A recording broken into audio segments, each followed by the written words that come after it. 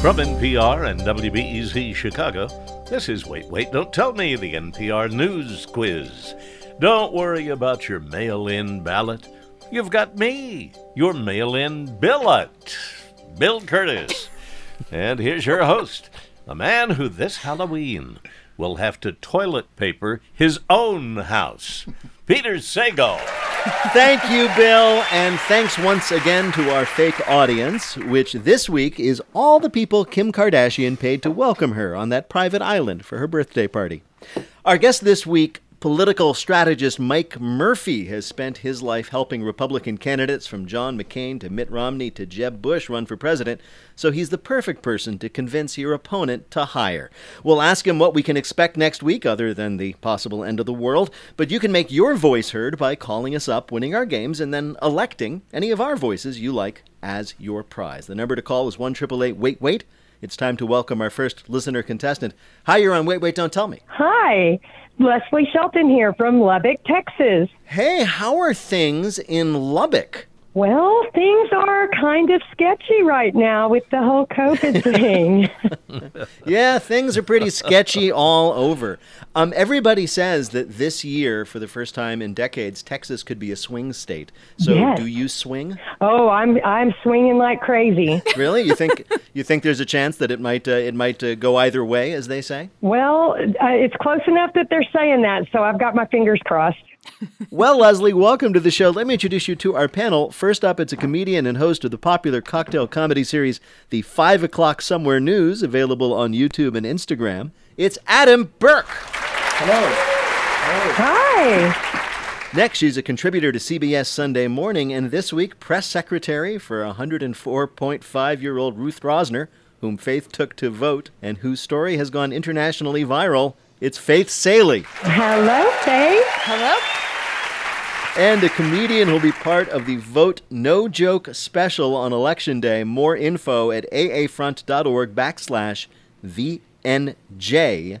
It's Alonzo Bowden. Hello, Leslie. Well, welcome to the show, Leslie. You're going to play Who's Bill this time. Bill Curtis is going to read you 3 quotations from this week's news. If you can correctly identify or explain 2 of them, you'll win our prize, any voice from our show that you might choose on your voicemail. You ready to play? I'm ready. All right, here is your first quote. Waited in line for over an hour to do it, but got a free sandwich, so it was worth it. That was a woman named Sarah Kay on Twitter. She was one of the millions of people who waited in long lines to do what this week? Early voting. Yes, indeed, to vote. It was the last week before Election Day, although these days it's really election season or election ongoing nightmare from which we cannot wake. Seriously, the 2020 election is one of those annoying people who say, it's my birthday month. We may not know who won until long after November 3rd, what with all the mail-in ballots, desperately long lines, fights over fraud, and the fact that all of Florida's votes are counted by one 87-year-old woman from Boca named Doris. But don't worry, she expedites the process by throwing out any names she can't pronounce. Have you guys been out to vote yet? Have you done it? Oh, Lord. So, first of all, this quotation, this woman says she stood in line for an hour and that's long? I don't know what it's like where y'all are, but the lines in New York City are 4 to 6 hours long. And there is already enough urine on the sidewalks of New York. We don't need this. This is, in fact, one of the things that's been going on, this kind of throwdown about what trouble people had to go through to vote. You know, people are like, I stood in line 4 hours. Well, I stood in line 10 hours and my phone battery died, so I had to play Bejeweled with pebbles I found on the sidewalk. Well, I'm not a citizen, but I think I am going to vote just so I have the worst story. It's like I voted and I got arrested. Hey, Adam, just Yes. head on down to Florida and go ahead. There are Sure. no rules down there. I'm going down there to vote 3 more times. I should say it's mostly Democrats talking about standing in long lines for hours, but to be fair, Don Jr. did lines for 4 hours on Monday. The frustrating thing is that after all this buildup, we will not know who won on Election Day. We'll have to spend a week staring at returns coming in, trying to figure out what each data point means. It's like your doctor deciding to tell you whether or not you have cancer via charades. To what? 2 weeks? 2 more? What? Tumor. Yes, yeah. All right, Leslie, your next quote is from a team official for the L.A. Dodgers. We're going to get a picture and then get him off the field. He was referring to player Justin Turner, who tested positive for COVID in the midst of doing what? Playing the final game of the World Series? Exactly right, which they won, of course. Every little leaguer dreams of this, winning the World Series in a mostly empty stadium after a shortened season with no fans and celebrating with a mandatory 14-day quarantine. In the seventh inning of Tuesday's final and deciding game in the World Series, Dodgers star Justin Turner got pulled from the field because he had tested positive. And then he came back after the game to celebrate with his team after they won. Now, to be fair, he had to be there to accept his Most Infectious Player Award. MIP. MIP. Well, in his defense, he knew they didn't have to go to work the next day. That's true. So, Everybody gets sick. I think it was a dead giveaway when he slid into home and the umpire was like, not safe. How did they not know until Well, that's the middle the of the crazy game? thing. Nobody really understands that. I mean, it's possible that Turner had dipped his beard in a bowl of COVID a week ago and it took that long for it to crawl up to his face. Or maybe he just went old school and stumbled into the dugout and caught it from a bat. What position does Justin Turner play? Because if he were plays- outfield, he's he'd a- be I think it's prone now. third base. He's Yes. a third baseman. I mean, so he goes back in, and I heard somewhere that he didn't have his mask on the whole time. Like, he is the exact opposite of a team player. Of course, well, they had to put him in. Who else could have gone 0 for 3 with 2 strikeouts? Oh, now you're sick, aren't you, Justin? Ha! All right. Your last quote, Leslie, is from a very excited scientist. You're not going to believe this. There it is. It's so obvious. That was a scientist named Casey Hannibal who found hard evidence for water where? On the moon? On the moon. That's exactly right, Leslie. Yes! Last week, NASA teased us. They said they had a huge announcement about a discovery in the moon, and we all fell for it again. Would it be alien life? Proof that the Apollo landings were fake? Did they find a reliable supply of toilet paper? No, it turns out it's that the moon is former Homeland Security Chief of Staff Miles Taylor. So disappointing. No, actually, the news was they found water. Again. They announced water in the moon years ago. Can they at least come up with a more interesting liquid? It's not just water, it's LaCroix. They say it's moon flavored, but it all tastes the same.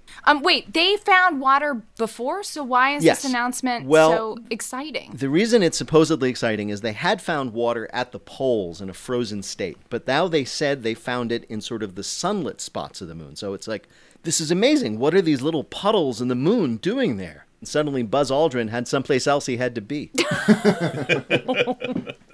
Do you think Space Force is going to do something with this? Go there and I lick it feel up? like I feel like if we get another 4 years of Trump and his Space Force, he'll create like some kind of he'll take Miss Universe contestants and have them do synchronized swimming on the moon. It's possible.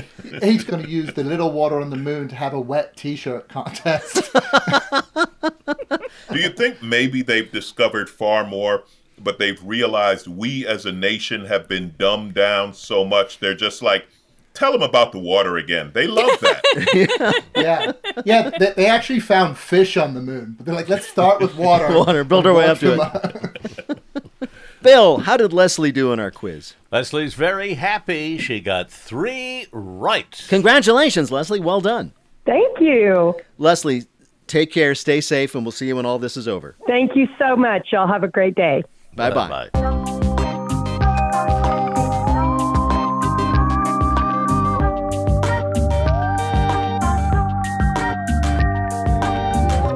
Right now, panel, time for you to answer some questions about this week's news. Adam, according to the Wall Street Journal, the Trump administration planned to have a vaccine available by Thanksgiving, and they were going to use what important group of social influencers to convince people to take it?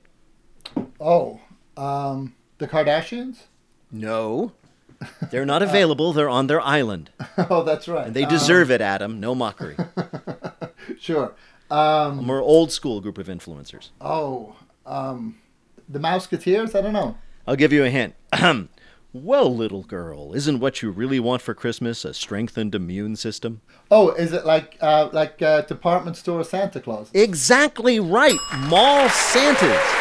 Trump appointee Michael Caputo developed this publicity campaign in which mall Santas this year would appear at events to promote the benefits of the Trump administration's COVID vaccine. And if they did it, they were promised early access to the vaccine themselves, which is a pretty sweet deal for a population who, if they're lucky, might get early access to the Auntie Annie's pretzel counter. So the mall Santas with the children in their laps weren't creepy enough. Now Right. they're going to actually, no, you don't want a new bicycle. You want a drug. And guess what I have? So that song, what I saw Mommy kissing Santa Claus. Santa Claus wasn't kissing Mommy, he was inoculating her. Exactly. And can't you just imagine as the children get off of Santa's lap, the little elves lead them away and quickly stick them with needles on their way out? Now, the idea that mall Santas are influencers that will release this scientific information that the nation has been waiting for Yes. is why NASA won't tell us about anything more than water. They're like, water is enough. That's all you They guys won't deserve. understand the big words. Bring it on, Santa.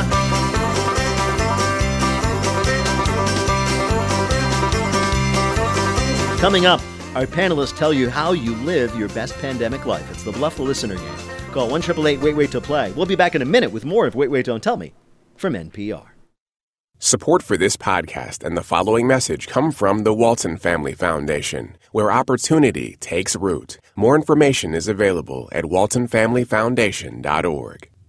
On the next episode of Louder Than a Riot, how a law meant to control the mob changed the mixtape game forever. Gangsta Grills is the biggest thing arguably ever in the mixtape's history. Don't tell me that what we're doing is wrong. Listen now to Louder Than a Riot, the podcast from NPR Music.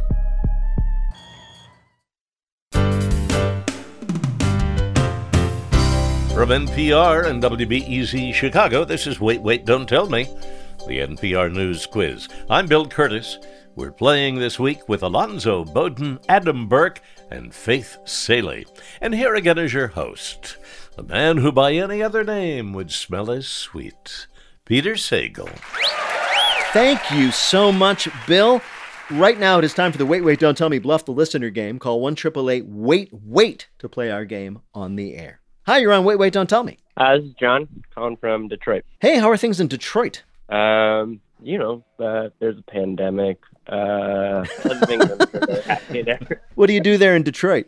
I work as the head preparator and exhibitions coordinator for the Cranbrook Art Museum here. Oh, very cool. Do you have a specialty as a curator? My job is to set up the exhibition. So I manage all of the art handling and install work and construction and design of the exhibitions. I've always wondered this because I know how much care you guys take moving art. Have you ever dropped something? Not an artwork, but I have dropped some tools from ladders up pretty high. And it did crush a 4,000-year-old vase, but you didn't drop the vase, and that's the important thing. Yeah, that's the...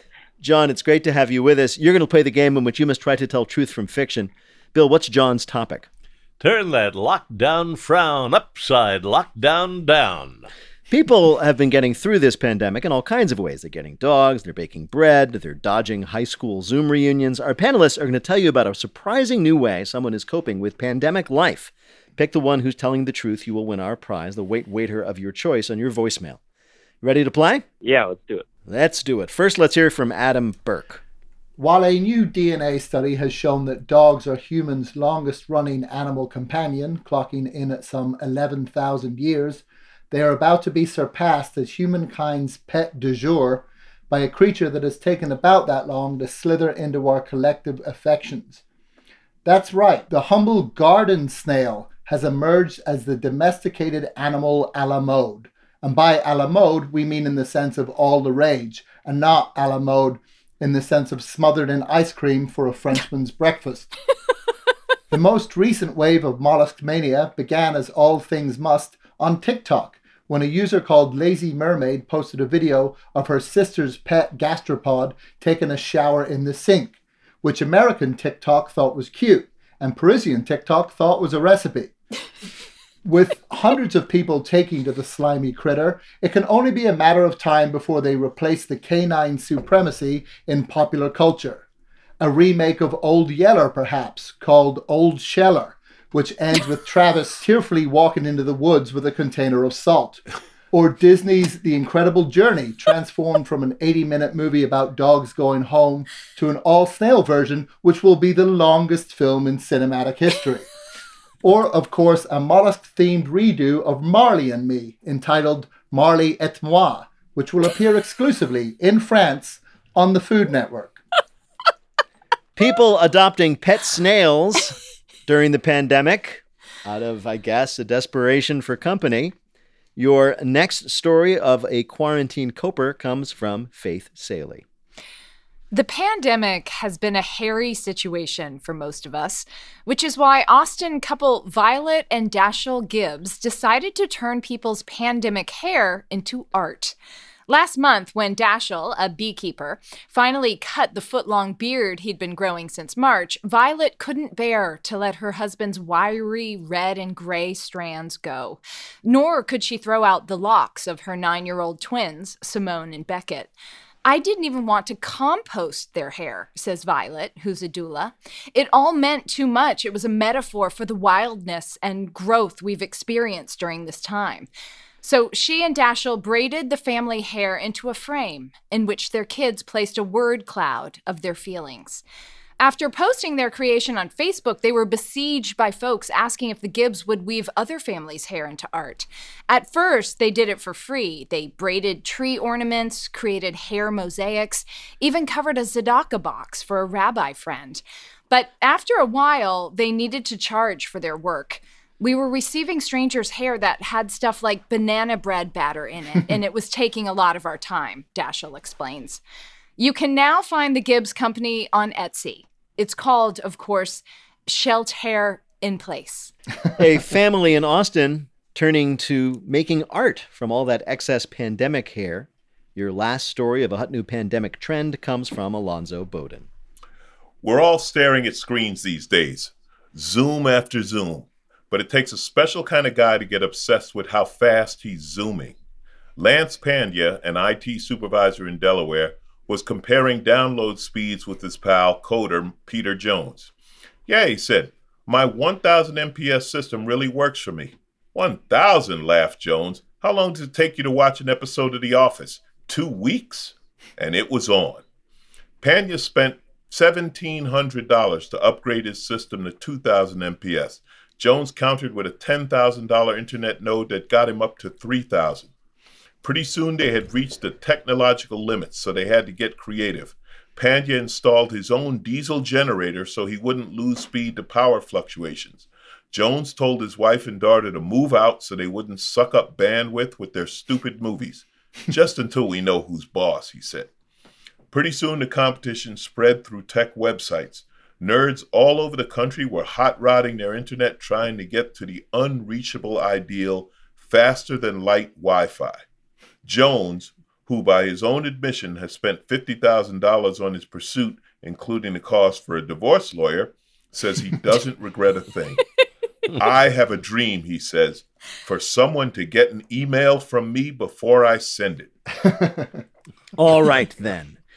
Somebody figured out something to do to pass the time during the pandemic. From Adam Burke, is it that people are adopting pet snails? So adorable, so easy to care for. From Faith Saley, a family that started making beautiful crafts out of all that excess pandemic hair growth. Or from Alonzo Bowden, a group of geeks who are competing with each other to get the ultimate download speed. Which of these is a real story of pandemic pastimes in the news? Well, we took up chickens during this pandemic, but I'll have to go on a similar route and go with the snail story. All right, then. You've chosen Adam's story of snail pets. Well, we spoke to someone who actually is pursuing this pastime. I was thinking about buying a dog during the pandemic, but that seemed like a lot of maintenance, and they were having a 2-for-1 deal on snails. Woo! So that's how I ended up with 2 snails during the pandemic. It was a bargain. That was Madison Herberbrand. She is a proud pandemic snail owner. Congratulations. You got it right. You earned a point for Adam. You've won our prize, the voice of your choice on your voicemail. Thank you so much for playing with us today. Yeah, thank you, guys. Congratulations, and take care out there. Yeah, you all as well.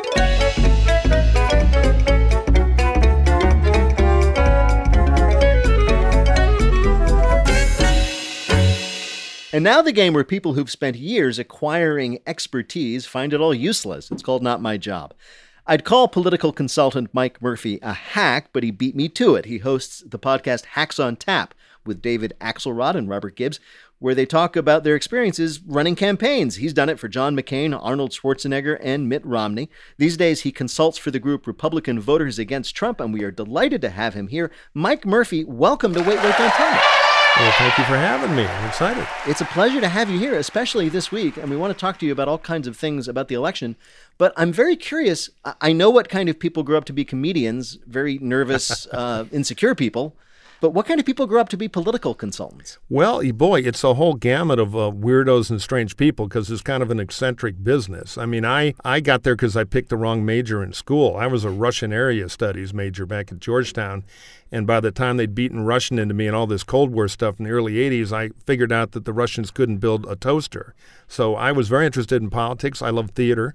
And the theater of politics was attractive. So a broke-down congressman who nobody would work for hired me out of my dorm room to make a few radio spots, and he won.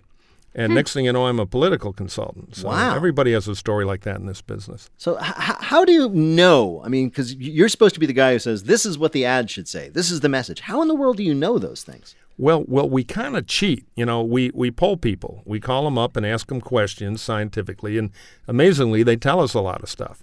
And we just try to move them around with advertising and speeches and all the stuff you do in a campaign. In most places, 80% of the vote is predetermined. You know, they're going to vote for a bag of nails if it has an R or a D after it. But that 15 to 20% you can persuade, the whole campaign's about trying to move them. And they're stubborn. The joke campaign consultants call voters affectionately is goats because they're hard to move. But if you can move them, you can win an election. Well, you'd be surprised what we call you guys. Well earned, I'm sure. What do you do when those middle voters, those voters you need to convince, want something really, really stupid? Well, you know, in the great American democracy, there's nothing in the Constitution that morons don't have a voice. And occasionally we elect a few. Yes. So, you know, you try to keep them away from sharp tools and anything flammable, but you talk to people in their own language. And that's one thing Donald Trump, he speaks moron really, really well. That's both one of his strengths and one of his disgraces. In this election, Mike, what we keep hearing is that there aren't so many people up for grabs. So what do you do in an election like this when there's not so many people to persuade? Well, it is a smaller universe, you're right, but we go to the highly technical political consulting tool of the hammer and chisel, and we just try to chip them off. I mean, one thing we're doing at RVAT is we're running what we call a permission campaign to give Republicans it's okay to leave the herd this time. I mean, I like to joke I'm supporting Biden, but I'm renting, I'm not buying. And if we can take Trump down to 89% of Republicans instead of 95%, even that little move there, that can flip a state. RVAT is Republican Voters Against Trump, and that's a Yes. group you've been a part of how long now? I joined it because, one, I'm on that team, and second, I thought, hey, let's go to Florida, because if you win Florida, it's over, and I've done a lot of races down there. I was Jeb Bush's guy in his governor races. So we pulled together about $10 million, and we've been pounding the hell out of them down in Florida. Project Orange Crush, we call it. And we're better at politics than puns, but it's the best thing we had in the day we had to figure it out. And so that's been going on since early spring. Now, you're running against Trump as a consultant, but you've done it before. You weren't working on the Jeb Bush campaign in 2016, but you were with a PAC that was supporting him, right? Yeah, it was fun. The problem is the Republican primary voters, they wanted an outsider. And they saw Trump as somebody who was credentialed outside of politics. I mean, even if all he did was sit in a cardboard boardroom and pretend to fire Gilbert Gottfried, who was paid to be there for not selling enough popcorn, it gave him this persona as the can-do guy. You know, he straightened out Gary Busey. He can run the country. So what happens if the president loses a re-election and leaves office, what happens to the Republican Party? Do all the people who, like right now, are aiding and abetting say, Donald who? Do they all pretend that they didn't mean it the whole time? Or do they all come out and say, no, it was just a terrible dream, it's all over, and go back to trying to be normal? Or is this a permanent change? I think there'll be a big civil war in the Republican Party about our future. And I think a lot of the collaborate. I mean, I'd love to do show trials. I mean, I want the Home Improvement Commission from Tin Men with the ceiling fans and the whole deal and haul them all up. So that brings up, I guess, one of my last questions is, are you looking forward to going back to being evil once this is over? I have major evil plans. I'm going to make Dracula look like Mel Goose.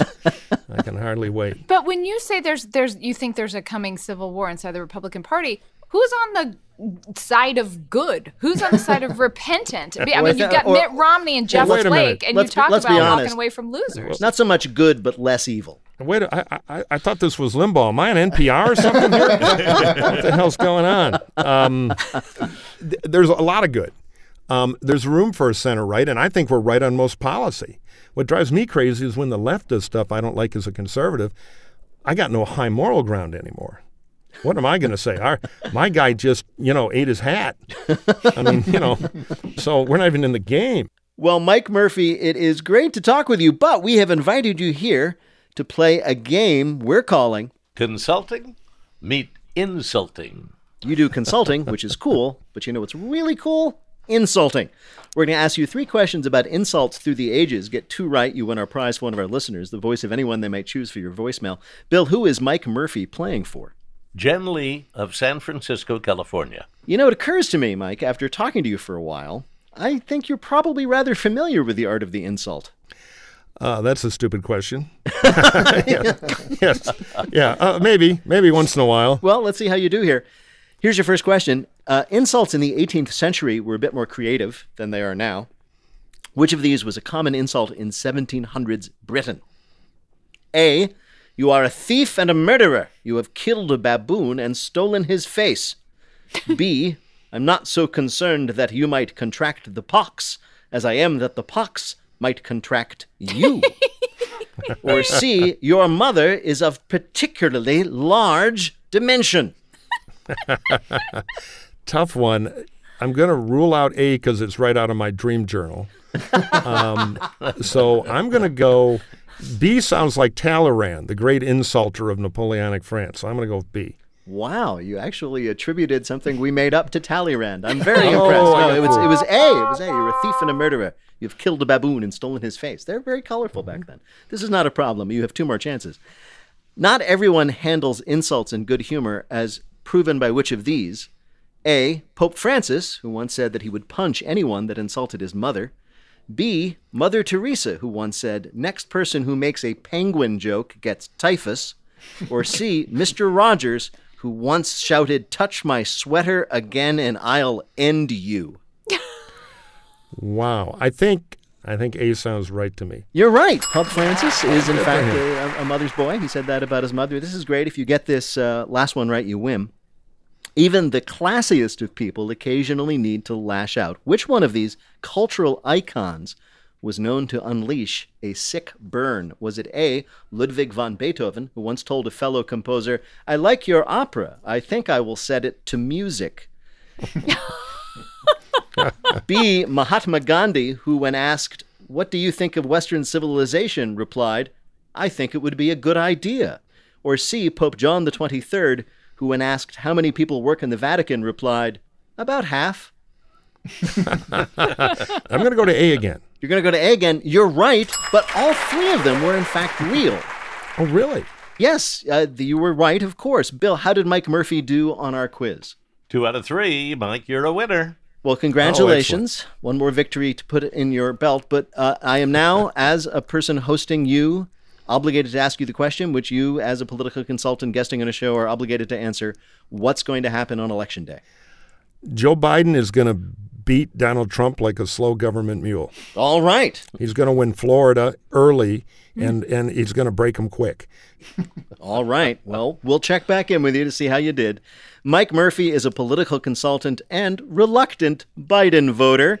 You can hear him twice a week on the Hacks on Tap podcast. More information is at hacksontap.com. Mike Murphy, what a joy to talk to you. It's just been awesome. Thank you so much for staying with us. Thank you. Of all the media I've done, this has impressed my wife more than anything. So thanks for having me on.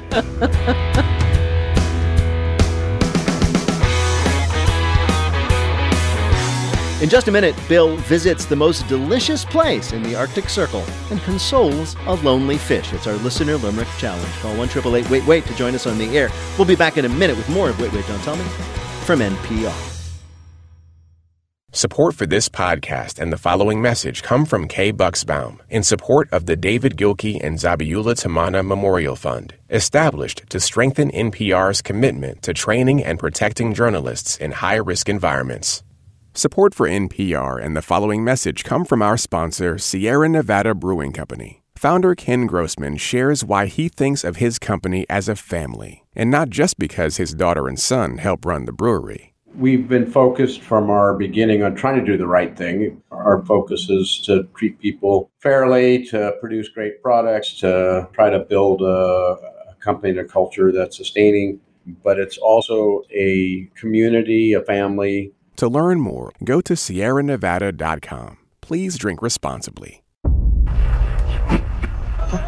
Voting is crucial, and I don't give a damn how you look at it. Is this America? It was we, the people. The land of the free and the home of the brave. Not we, the white male citizens. Misrepresentative Democracy. A new series about voting in America from NPR's Throughline. Listen now. From NPR and WBEZ Chicago, this is Wait, Wait, Don't Tell Me, the NPR News Quiz. I'm Bill Curtis. We're playing this week with Faith Salie, Alonzo Bowden, and Adam Burke. And here again is your host, the man who has just organized his sock drawer alphabetically, Peter Sagal. Thank you, Bill. In just a minute, Bill sets his watch to Central Standard Rhyme in our Listener Limerick Challenge. If you'd like to play, give us a call at 1-888-WAIT-WAIT. That's 1-888-924-8924. But right now, it's time for a game we're calling Ballot Dump. No, it's not what we found in a ditch in Pennsylvania. It's a roundup of some of the week's election news, rapid-fire, true-false style. Get yours right, you get a point. Ready to go, guys? Here we go. Alonzo, true or false? At an election rally in Michigan, President Trump told suburban women he'd be helping them get back to work. False. Right. He said he'd be, quote, getting your husbands back to work. Faith, true or false? Speaking about his campaign in Texas, Joe Biden said, my wife Jill and Kamala's wife Doug were there. True? Yes. Adam, true or false? Campaigning in Arizona, President Trump introduced Senator Martha McSally by saying she's my partner in the Senate, sort of like my political Melania. False. Right. He said, quote, Martha, come up fast, fast, fast. Come on, quick. You got 1 minute. 1 minute, Martha. You know how I knew that was false? It was a full sentence. Alonzo, true or false? During last week's airing of The Bachelorette, a Detroit TV station accidentally broadcast the results of next week's election in the middle of the episode. True. Yes. They were running a test. Faith, true or false? The Taliban issued a statement threatening a cyber attack on Tuesday's election. True. No, false. The Taliban issued a statement endorsing Donald Trump for president. Alonzo, true or false? Libertarian candidate Jo Jorgensen is protesting that she was left off of CNN's America Votes graphic. True. No, false. She was protesting that she was left off Nickelodeon's Kids Vote graphic. That's all for this week's Ballot Dump. We'll do it the next time the fate of the world hangs in the hands of some people in the Philadelphia suburbs.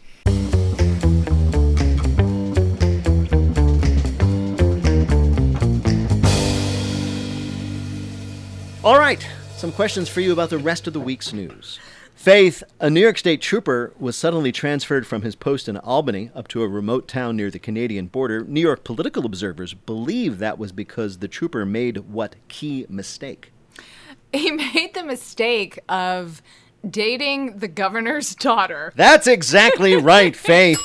Trooper Dane Pfeiffer, 35, has been seeing Kara Kennedy Cuomo, 25, since they met. When he went above and beyond the call of protective duty, he threw his body in front of hers, and there wasn't even anybody shooting. The New York State Police say it was a routine transfer, but the governor says, if I see you sniffing around her again, you'll be inspecting pizza ovens in Buffalo. Now, the governor Cuomo actually denies having anything to do with it. He says, I'm the governor of the whole state, and there's no better place to work than beautiful farthest point away from my daughter.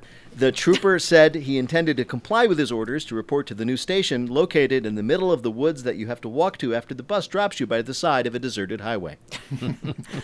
You think he was telling one of his buddies on protection detail, yeah, I went out with her. What's the worst that could happen?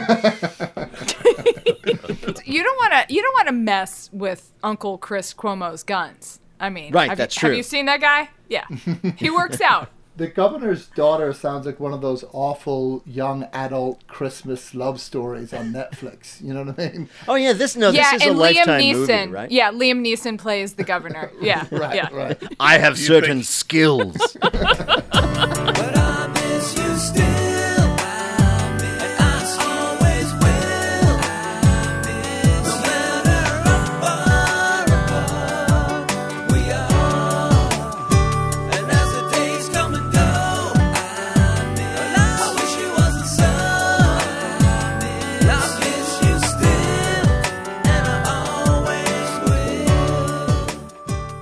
Coming up, it's Lightning Fill in the Blank, but first it's a game where you have to listen for the rhyme. If you'd like to play on air, call or leave a message at 1-888-WAIT-WAIT. That's 1-888-924-8924. Or you can click the Contact Us link on our website, waitwait.npr.org. Also, check out the Wait Wait quiz for our smart speaker. Bill and I ask you questions from the comfort of your own home. Just think of us as house guests that never have to use the bathroom. Hi, you're on Wait Wait, Don't Tell Me. Hi, this is Andrew calling from Charlotte, North Carolina.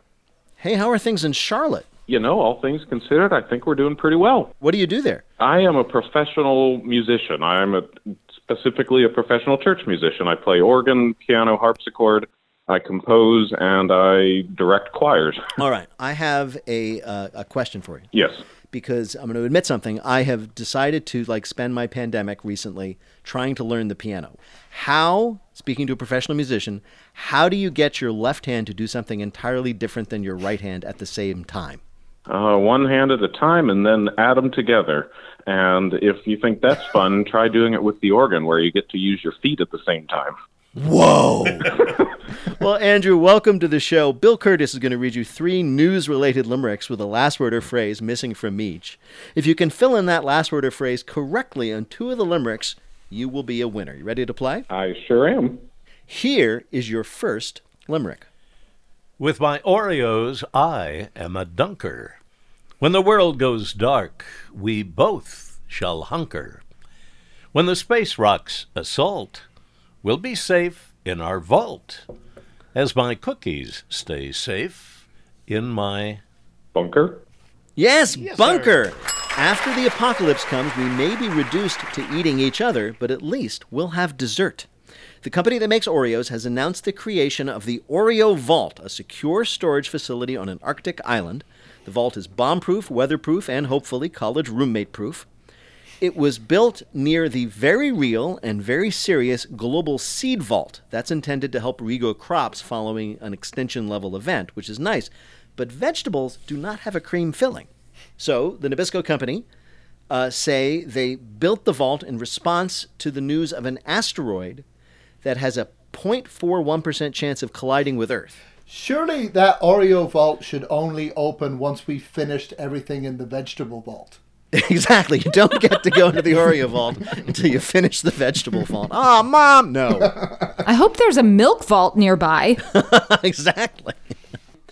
Andrew, here is your next limerick. Every fall we turn into a bumpkin. For one flavor, we act like we're drunken. For seasonal spice, we will pay a high price. We pay extra for foods labeled pumpkin.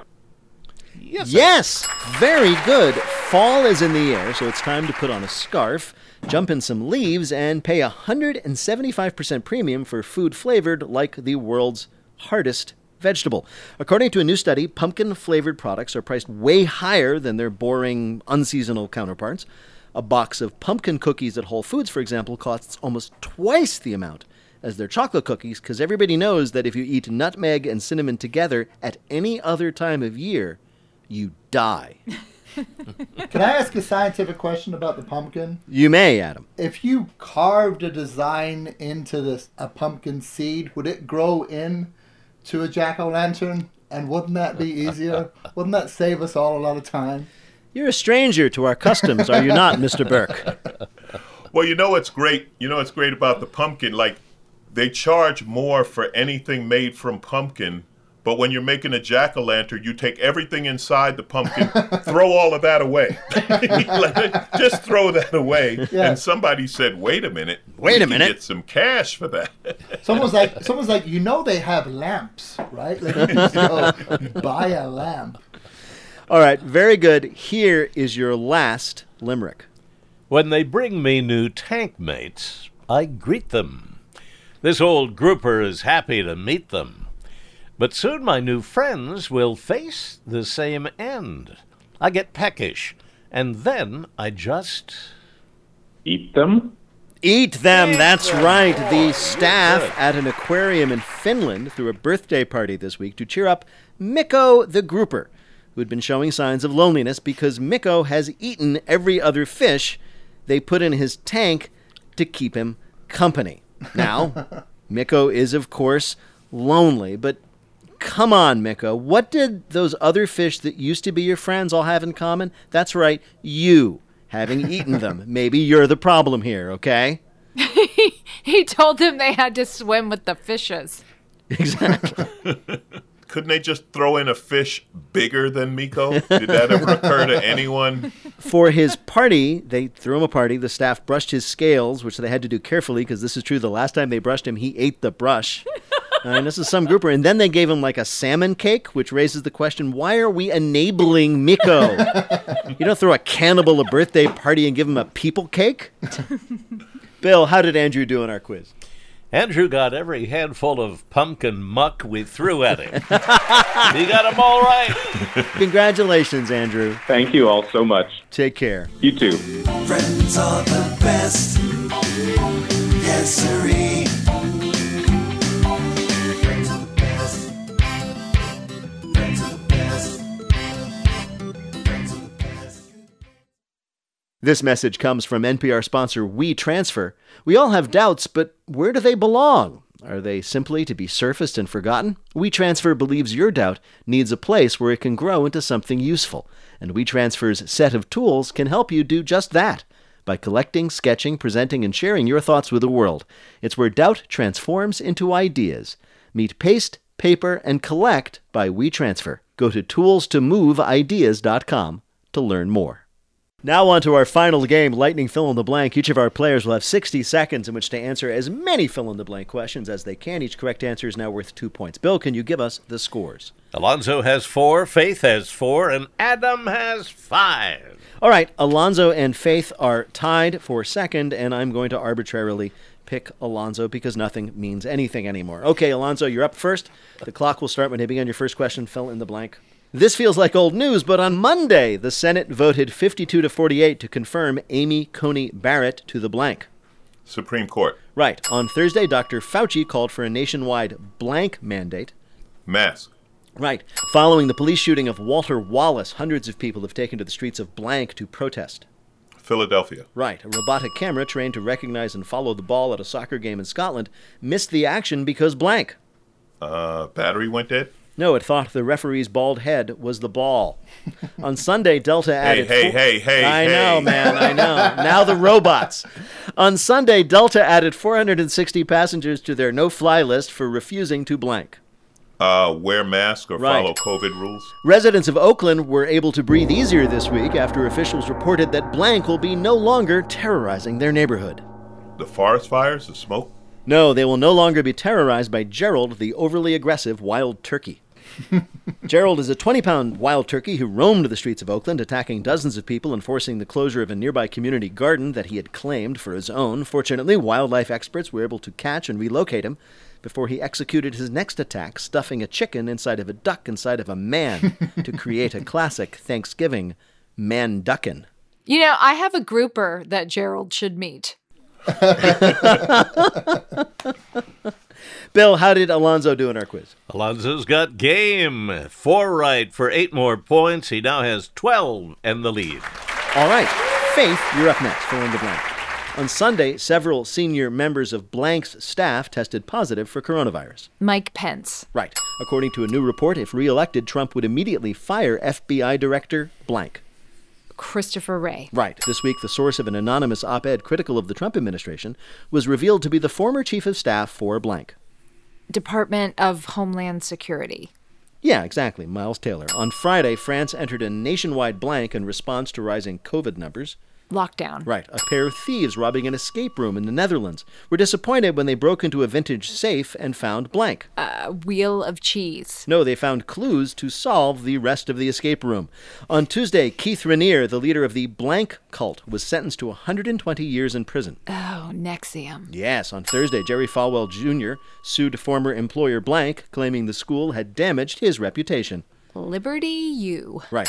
Police in Texas were able to find the man who stole a log splitter this week because he left blank behind at the scene. His hatchet. No, he left his finger. When detectives arrived at the scene after the log splitter was reported stolen, they found a variety of clues, including a discarded cell phone, a set of tools, and one finger. They then visited nearby hospitals to see who had been admitted with a similar injury and fit the evidence to the crime. It was like a remake of Cinderella, directed by the guy who made Saw. I love that someone said dust for fingerprints. I think I found some on this finger. Bill, how did Faith do in our quiz? Well, she got 6 right for 12 more points. She now has 16 and the lead. All right. Bill, how many then does Adam Burke need to win? Adam needs 6 to win. All right, Adam. This is for the game. Here we go. According to a CNN poll, blank maintains a 12-point national lead for the presidency. Joe Biden. Right. On Wednesday, a judge ruled that all voters at Texas polling places must wear blank. Masks. Right. As coronavirus cases hit new records, the blank dropped almost 4%. The Dow Jones? Yes. On Monday, a fast-spreading blank forced 60,000 people in Southern California to evacuate.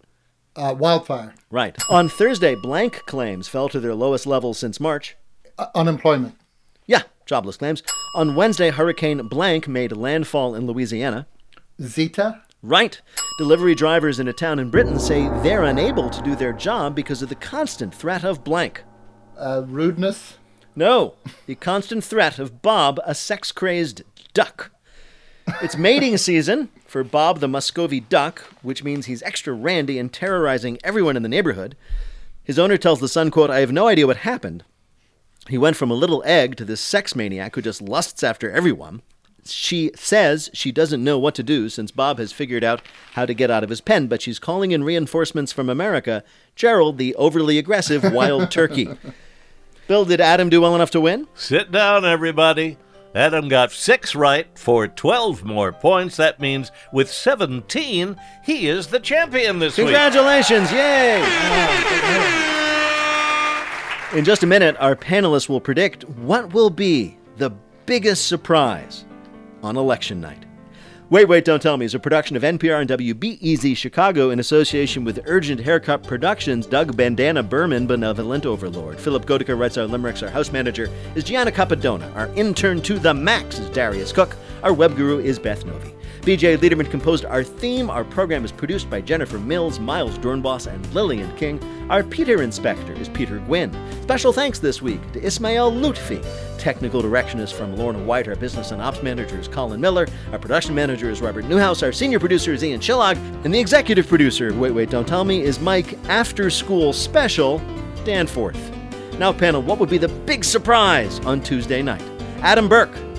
The most surprising thing on Tuesday is you're going to have a moment, just a moment, where you're going to be bummed that you don't get to argue with your Uncle Steve about politics at Thanksgiving this year. But don't worry, it'll pass. Faith Salie. As every projected electoral college vote comes in, Wolf Blitzer will slowly turn into the wolf man he's been suppressing for years. And Alonzo Bowden. I predict the Chiefs will repeat in the Super Bowl. Oh, wait, is there something else going on? I hadn't heard. Well, if any of that happens, we'll ask you about it on Wait, Wait, Don't Tell Me. Thank you, Bill Curtis. Thanks also to Alonzo Bowden, Adam Burke, and Faith Saley. Thanks to all of you for listening. You guys, it's not the beginning of the end, but it is the end of the beginning. I'm Peter Sagal. We'll see you next week. This is NPR.